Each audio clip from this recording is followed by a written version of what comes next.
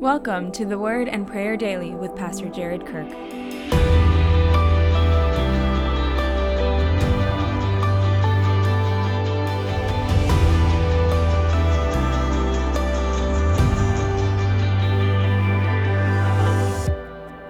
Colossians 3:19. Husbands, love your wives and do not be harsh with them. Well, yesterday we talked about the Bible's command in Colossians for wives, and boy, that was dangerous territory for me. By the way, my wife did hear it. I'm still happily married, so I survived that one. And today we get to the Bible's instructions in Colossians for husbands. And we explored this yesterday, that this is not comprehensive. I mean, it's just not comprehensive at all. It's one sentence. It's basically a reminder to wives and husbands and children in the Bible. And so we're not getting the full picture. And so before we dig into this specific command to husbands, let's back up and think about the big picture of husbands in the Bible. It's not just that their job is to love their wives and not be harsh. Husbands have this calling to be godly, competent, capable, righteous men. They have this calling to work hard so that they can help provide for their family. They have this calling from the Lord to help protect their family to the best of their ability. They have this calling from God to help lead their family in a Godward direction. That doesn't mean that husbands are more important than wives. It doesn't mean that at all. It simply means that husbands are supposed to take sacrificial responsibility for the well-being of their whole family. Now think about that for a second. And that to me, that's beautiful, because the way that husbands so often go wrong is that instead of taking sacrificial responsibility for the well-being of their family, they use their position as a husband to their own benefit. And that is what the Bible's doing here. It's giving men a warning about how husbands often go wrong. And the two things it says are love your wives and don't be harsh with them. You know, when husbands go wrong, it's because instead of loving their wives, they're using their wives. And let's be honest for a second. Husbands are often guilty of this. Instead of loving their wives, they're using them so that they can be served, so that they can have sex, so that they can make sure that the laundry's done and the house is clean and the children are taken care of. And a husband who doesn't have his hands dirty, engaged in the work of family, is a husband who isn't loving his wife.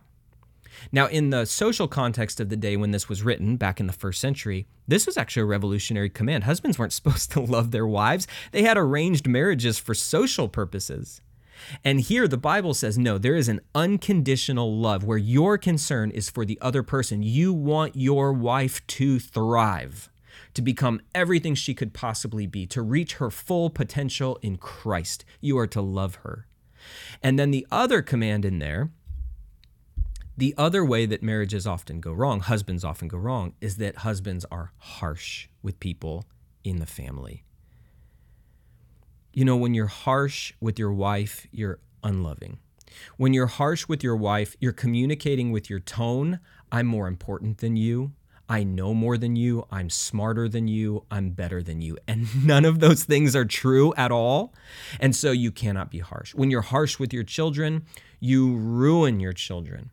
And so this spirit of gentleness is compatible with strength. And we know that for a fact because we see it in Jesus. And so gentleness and strength go together in husbands. And when we do that, we're following the way of Jesus. Now, as we pray today, I want us to pray for the husbands that we know of in our lives, in our church, in our community group. Let's pray for those husbands, that they are responsible, that they answer God's calling as a man, that they're deeply involved in the life of their kids, that they're willing to sacrifice their time and energy and attention so that their wives not only are loved, but feel loved. Let's pray for them to be gentle in the way that they lead. They can be firm, but also gentle. They can be strong, but also gentle, that we have a generation of men who are pouring into and developing and discipling all of the family members in their life. And let's pray that that overflows into the church as well, so we have men leading in the church. So as we pray, let's take just a minute now and pray for the husbands in our lives and in our churches now.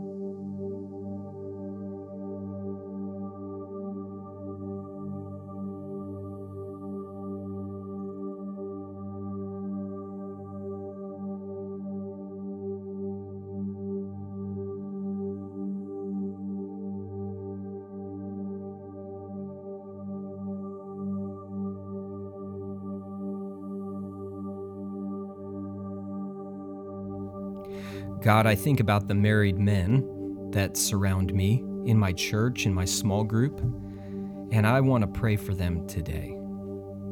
I want to pray that they'll stay faithful to the vows that they made to their wife and in your sight.